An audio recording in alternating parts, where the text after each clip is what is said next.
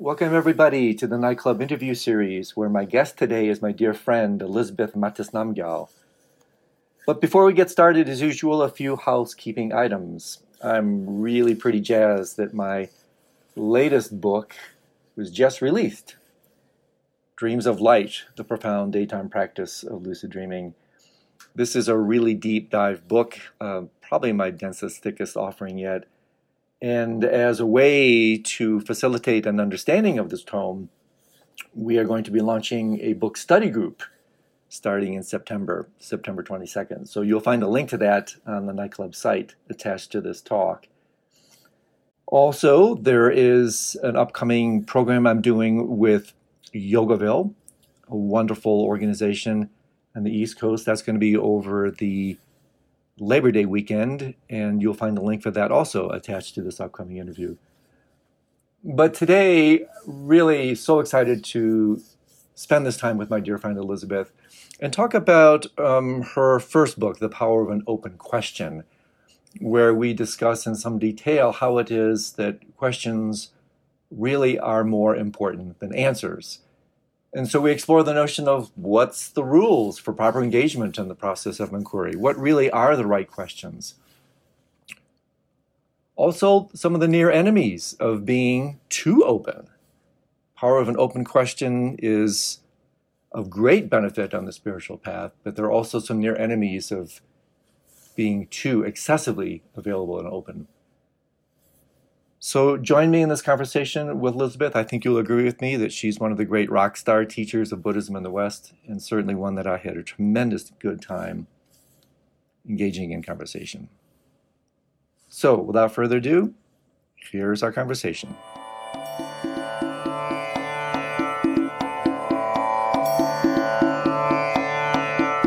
Hi, everybody. Andrew Holacek here. And I often say this when I bring my guests on, I'm super excited, but today I'm like really excited because one of my favorite people on the entire planet, Elizabeth Mattis Namgyel, has agreed to spend some time with me. And full disclosure, I really adore her. I've known Elizabeth for decades, and she truly is one of my absolute favorite people on this entire planet, as you will see or hear in the time that we will spend together. And so as usual, I will read a brief introduction about who she is, and then we're just going to jump right in. So Elizabeth Mattis Namgyel has studied and practiced the Buddha Dharma for 35 years under the guidance of her teacher and husband, Dzigar Kongtrul Rinpoche. She is the retreat master at Samten Ling in Crestone, Colorado, and has spent over 6 years in a retreat. She holds a degree in anthropology and an MA in Buddhist studies, teaches throughout the US, Australia, and Europe. She's also the author of The Power of an Open Question, The Buddha's Path to Freedom, and most recently, The Logic of Faith, The Buddhist Path to Finding Certainty Beyond Belief and Doubt. And so, Elizabeth, thank you so much for taking time to spend with us. Really, I've been looking forward to this for so long, and I finally get you for an hour or so. And so I'm thrilled. Thanks so much, Andrew. I'm so delighted. I haven't seen you for so long, so we're really due for a conversation. And you're one of my most favorite people to have a conversation with. We've had absolutely. So many over the years. Yeah, I so appreciate it. And I have both your books. I've read them both. They're just absolutely wonderful. And even though they're relatively short, there's so much profound insight in these books that, with your permission, I just want to concentrate or focus on the brilliance of your first book, The Power of an Open Question. Oh, okay. And then maybe, selfishly, you'll give me a chance to bring you back in about a year when we can and talk about your second book. But what I want to do, I do want to situate this a little bit. So I'm going to indulge just for a second to talk about this theme of openness, because this really is the narrative that I want to unfold and unpack with you. And so I do have a few kind of preparatory comments, and then I'm going to throw this completely in your direction so that we can start to unfold some of these ideas. But, this idea of opening is a massive one, especially for me. And in fact, I looked up some of the etymologies, the origins of the word Buddha. And of course, it's famously, most archetypally translated as like the awakened one. But there are a number of scholars that also refer to the Sanskrit root Budh as the opened one, or to open up. And so I find that such a compelling rendering of that term. And I think for so many reasons that I hope to bat around with you today. But in terms of the way this relates to your first book, I wanted to actually read a little bit from two of my kind of scientific and intellectual heroes that you may or may not know actually talked about the power of open questions in a really brilliant way. And so this is the work of the neuroscientist Francesco Varela and wonderful. my dear friend Evan Thompson. And so this is what Evan wrote in the prologue to his marvelous book that is called Waking, Dreaming, Being, Self-Unconsciousness in Neuroscience, Meditation, and Philosophy. And so this is what he says, just to realize, just to show you, Elizabeth, in what good company you're hanging out with when you actually relate to things. So this is what Evan says. Francesco Varela's position is to suspend judgment.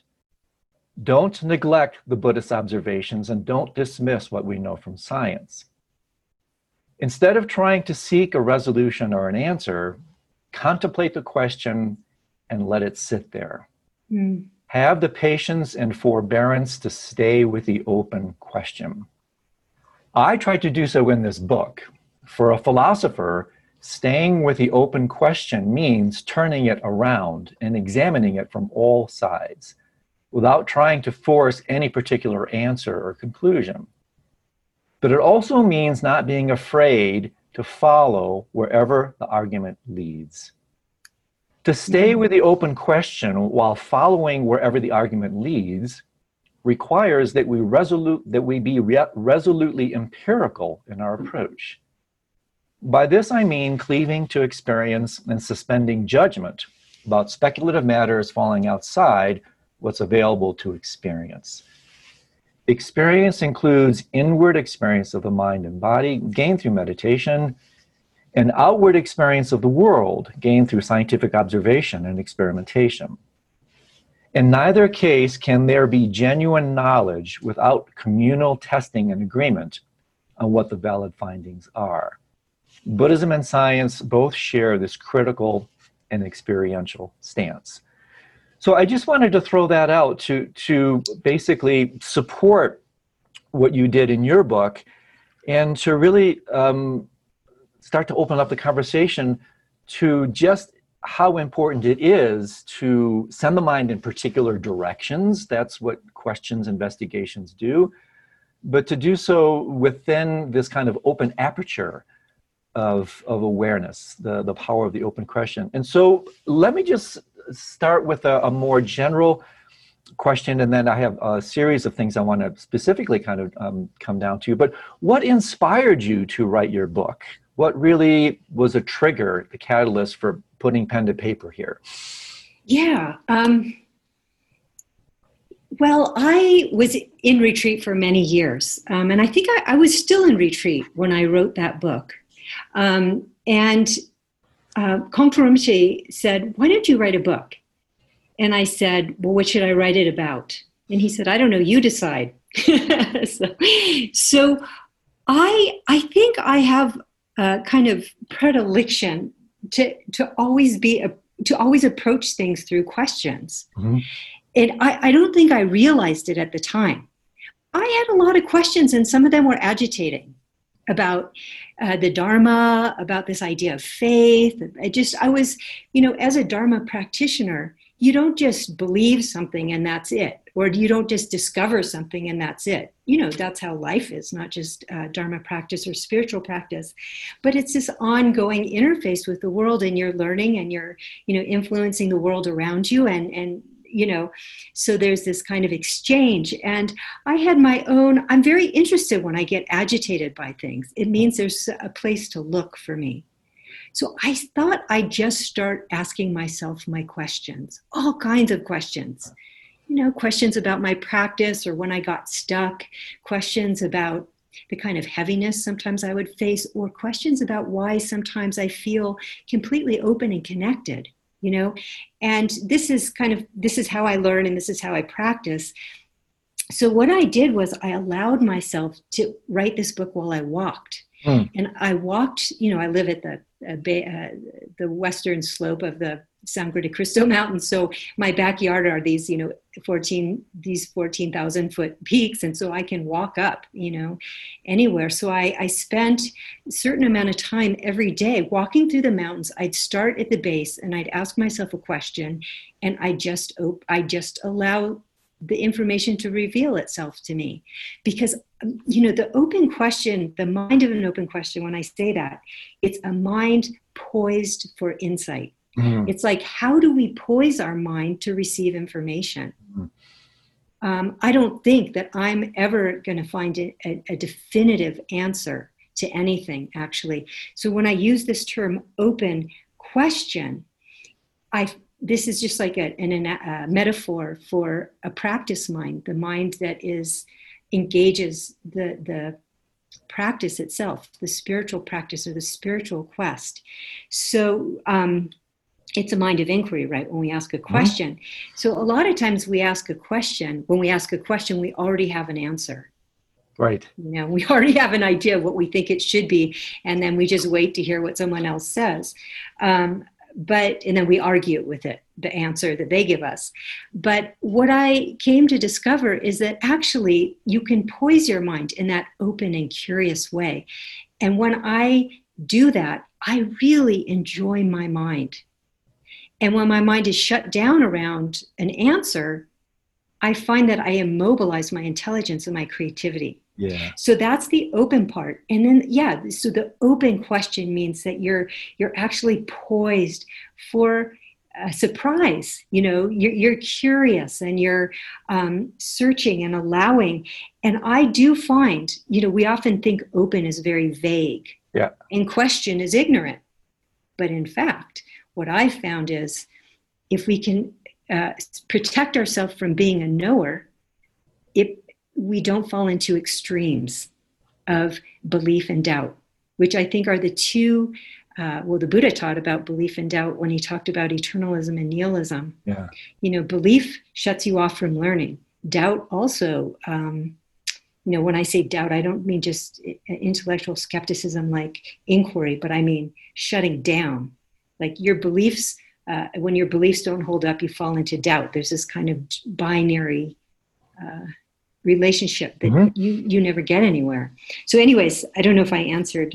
Yeah, no, that's great. I have to toss into the mix. It's really interesting when you were talking about walking up into the hills because, I'm a Gemini. I love word origins. And actually the origin of the word open is connected to the word up. And how interesting is that? And I also thought of that in relation to Khenpo Rinpoche's book, It's Up to You, in terms of open to you. So I think it's lovely, isn't it? That opening the mind in this regard also is an invitation to receptivity. It's really an invitation to insight because, almost by definition, the egoic way is contracted, closed down, self-righteous, defensive, offensive, and the like. And what really struck me about what you're doing with your book is how historically resonant it is in both Eastern and Western thought. Socrates knew how to ask the right questions. And in fact, he asked them to the extent that it cost him his life. Mm-hmm. The Buddha was, I would say, and I'm very curious to see how this lands with you, Elizabeth, I think the Buddha was much more interested in questions than in answers. Yes. And I think wouldn't it be fair to say that it's more important to question our answers than to answer our questions? I mean, isn't that really a fair way to work with the spiritual path and inquiry altogether? Very fair and also effective. It's the approach that we need. And, I think it's so true that the Buddha taught in relationship to questions. He taught when asked a question. And I often think of, for example, the Heart Sutra. The Heart Sutra is a response to the question of Shariputra. Right. He asked a question and he opened up this whole incredible description of the nature of emptiness for everyone. Absolutely. And really, I think in many ways, there's this kind of classic description of the Buddha as the divine physician. I think that's legitimate, the diagnosis, the prognosis, the prescription, etc. But I find I find him often, especially when I do the kind of classic investigations, like Mahamudra investigations, Mm. questions into the nature of mind, that it's equally as valid to talk about the Buddha as the divine attorney. And that That's cute. in many ways, with these really skillful questions, he leads the witness. Yes. It's like the questions are such, and this is where the real discoveries come from. They don't really come from being spoon fed. They come from sending the mind on this kind of really scientific journey, where then the insights and the ahas come within your own, and that's the real power. Mhm. And so, with that in mind, what are some of the other right questions? I mean, when someone is on the path, um, what are the best ways to even ask the right questions?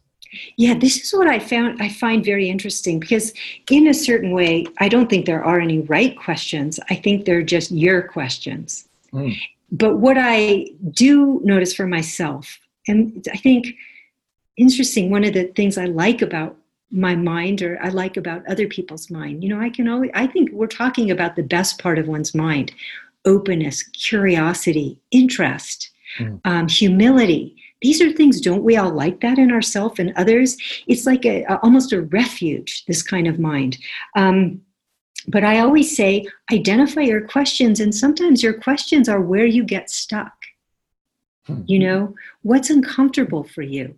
Mm. Um, I have questions come up constantly, and I'm always going into them. And sometimes I have to laugh at myself because it's like I always have to go really into things. Sometimes I struggle and grapple a lot with things, and then I come out the other side, and it's like I don't know, somehow I've worked it out, and I'm open to that process. So I never would want anyone to think that they didn't have a valid question. It's like Mhm. wherever you something doesn't seem to be working or something that agitates you. For example, I didn't even, when my second book, The Logic of Faith, I was having some questions and I feeling some discomfort around the word faith. Mm. Because as an experience, I was very inspired. I feel I have a lot of faith, but the word itself, as a cultural narrative, is very agitating, and we associate it with fundamentalism and dogma. And I'm not interested in those things. Those are what the opposite of open questioning. So that's how that book came about. But Yeah. that's where you go, is where you feel where you struggle, Yeah. or Yeah. that's how I see it. Oh, I think that's really fantastic. And so you started to kind of hit on this, but what kind of guidelines for engaging, rules of engagement? What are the proper guidelines that you've discovered for working with a proper question? You mentioned just a few, but tell us a little bit more about how you work through Mhm. contemplation, through formal practice, maybe even through dreams. When something Mhm. really lands with you that you want to investigate, what are the rules of engagement for Mhm. types of processes? Yeah, there's a couple things I do. It's a good question, Andrew. And one of the things is that I look at the question in a way that it really means something to me. Um, I really ask it from the heart. The thing about faith was something I really needed to understand. Or there's just things in the world right now, in particular, the things about race too, for me, really provoke a lot, and I have a lot of questions. So I come from the heart, and it feels like a prayer. It Mm. feels like I'm having a conversation with the world. Do you know what I mean? Mhm. I feel like it's not like it's a theistic kind of asking. I just know that I can't separate myself from the world in which I live. Mm. And I know when I ask a question, I always get a response. Yeah.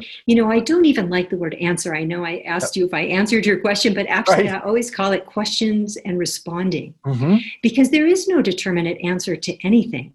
But I know if I open my mind and I have that open question, and from the heart I ask what I'm curious about, the world will respond to me always, Yeah. always. Yeah. And that's the magical part of it. It's not really magical because it's like you're leaving yourself open to Hmm. see something. Yeah. So it could have been all around you the whole time, but you frame your world in a certain way that way.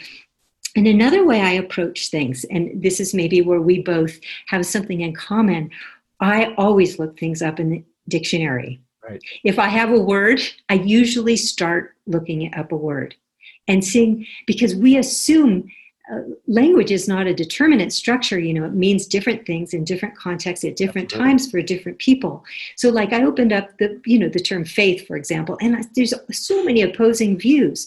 And from there, it helps you look at your assumptions about it. And then you also have to look at your own experience, So it's fascinating, I think, to start looking at language, because language really defines what we see. And, we think that things are limited to what we think about them, but life bursts from the seams of our ideas. Beautiful. Yeah. Life is like the territory where the words are like the map. Yeah. So the map is one-dimensional or abstract, whereas the words are like, wow, everything's coming alive, So, I don't know, this book you recommended to me, Andrew, Fuzzy Thinking, I think it was. Yeah, Fuzzy Logic. Fuzzy Logic, Fuzzy Thinking. Yeah, beautiful. I always read the books you recommend to me, by the way. They are always amazing books for me.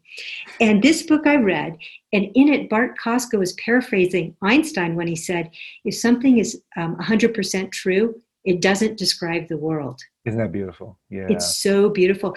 That's a little bit of emptiness there. Yeah. Moving out of like concepts and limitations in that way, and seeing that things are not limited to what you think they are. Life is so full and so incredible. And if you think about it, then what we're talking about now is the object, or the nature of the object, the nature of the world that we experience. What kind of mind can understand that things are not limited to what we think about them? Is only an open question mind. Yeah, that's beautiful. And so when you ask these questions, and I completely relate to what you're saying, Elizabeth. The world responds in kind. Do you find that you're more actively looking for this kind of symbolic guru, or you simply just find the world just speaks more directly as a response? And does this also register, for instance, in your dreams? I mean, have you had any experience like incubating a dream, seeding a dream with a particular question? Have you worked with it in those lines as well? Yeah, good question. Well, I feel it's more of a direct communication with the world in which I live. And it feels very respectful of the world. Like I have definitely decided that the world is my teacher, because I have a mind of an open question. That poises your mind to see the world that way. Yeah. And whether things are difficult or painful or beautiful, whatever, because a lot of times the more difficult things that occur in one's life are the greatest teachers of all. So, this is what a Buddhist practitioner, this is how to practice. This is the spirit and attitude of practice. So how we poise our mind for insight, in this way, then the world becomes your teacher. Like if you think you're a victim of the world, then the world is your enemy. Yes. But if you think the world, I have a friend, she's a beautiful Afro-Cuban artist. She teaches at Vanderbilt. Her name is Maria Magdalena Campos Pos. If anybody has heard of her, she's something. Anyways, she says, I see the world. She says, the world is magical. And I said, that's because you see the world is magical, you know? And she it's very true for her. Isn't it? Everything she does is like magical to me. And so, and to what extent do you, because you're so fortunate to have, and also I'm sure there's a handful of challenges being so intimately connected to your teacher, who's also your husband. Mm-hmm. To what extent do you still ask questions of others, like Control Rinpoche? I mean, you have this beautiful kind of engagement with the phenomenal world, but to what extent do you still go directly towards sources of authority like Control Rinpoche? Yeah, well, he's very interesting. I think he's a part of the reason that I think the way I do. He's written that book, It's Up to You, but he's also very inquiry oriented. And, I've been a student of his for 35 years. Mm. And boy, have I had a lot of teachings, both within the household context. I mean, there's so much training involved, but also just very traditional teachings and also middle way teachings, which have a lot of, also the teachings in the Vajrayana too, have a lot of inquiry-based meditations. So there's just the spirit of that. But he has taught and taught and taught. And at some point I noticed he pulled back and made us rely more on ourselves as students. Yep. Well, he'll teach formally, but he doesn't. I mean, if I want to ask him a question, of course, but he doesn't seem that interested in answering questions at this point right now. And I think it has been an incredible gift. He's so skillful in that way. He really makes you rely on yourself. Yeah. Yeah. And he puts so much emphasis on independence because, Andrew, I think we get lazy and we keep asking the teacher, but we should find our answers in our listening, our contemplation, and our meditation. Yeah, and I've also recently started to think along empowerments, because the Tibetan world, as you know extremely well, is just so rich with these abhishekas, wangs, empowerments.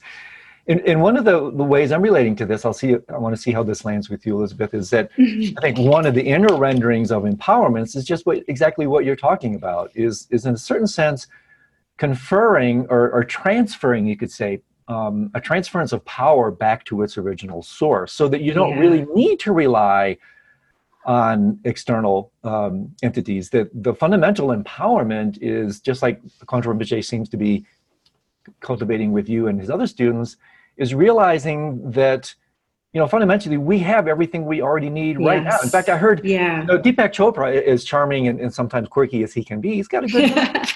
And he once said something really quite nice. He said, all this effort to learn, but really fundamentally all we need to do is open and remember. And so I think that's also part of it, the opening and this kind of transfer of power back to ourselves, so that we can then do the science. We can set the proper questions. We can come to make these kind of investigations and then come to these aha conclusions. And really for me, Elizabeth, that I think about some of the most foundational questions of my life. I mean, one is somewhat classic, is the one that really Ramana Maharshi made an entire kind of path out of, which is the archetypal question, who am I? I mean, that's been a monumental kind of query in my life. And then somewhat akin to that I learned in my 3-year retreat was, where is mind? Not what is mind, but where is mind? Where, yeah. And I find that. So do you have archetypal questions like that yourself that you're either comfortable sharing or willing to share with us, those that continue to poise your mind in particular path-oriented ways? Yeah, well, I think, through inquiry, I actually think these teachings, like these questions like who am I or where is the mind, we have an actual method for very directly relating to those questions. We look in this tradition. Like let me just talk about the Mahayana middle way tradition. Totally. Of course, now this is also holds true very much for Mahamudra and Dzogchen teachings, although those often happen within the context of a transmission from a teacher, which is very direct and very, there's a certain kind of very subtle communication that goes on between teacher and the student when the student is really ready for something, ready to see something. But in the Sutrayana tradition, or the Mahayana tradition, the middle way tradition, we have actual, what we call analytical meditation. It sounds so horrible, doesn't it? Who would want to do an analytical meditation? But what I'll say about that is, actually, that agitated me, the term analytical meditation.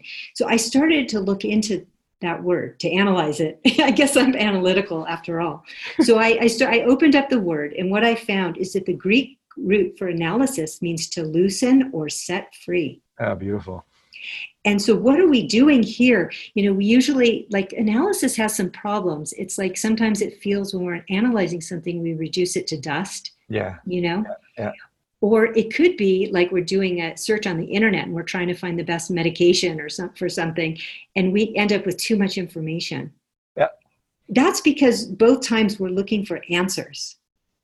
I think that's hard, determinate answers. And of course, in a world of relative relationships, you don't have determinate answers. It all depends on the context and the person, especially with medications. It's so complex, as you know. Oh, yeah. So we do a practice that's called I call it looking and not finding practice. That's what I would call analysis. Is we're looking for a self, or we're looking where the mind is, or we're trying to find something that is a truth and is always true. So such a thing would have to be a singular or whole. Like if something is to be a thing, it has to be a singular or a whole. It can't be made of parts. So for example, I'll just use myself as an example. So who am I? This is your question, or no, not your question that's interested you. Well, it all depends. In relationship to my son, I'm a mother. In relationship to my mother, I'm a daughter. In relationship to when I go into a store, I'm a patron or a customer. When I go to the doctor, I'm a patient. Who I am is all changing in the context of relationship. So I'm not a singular whole.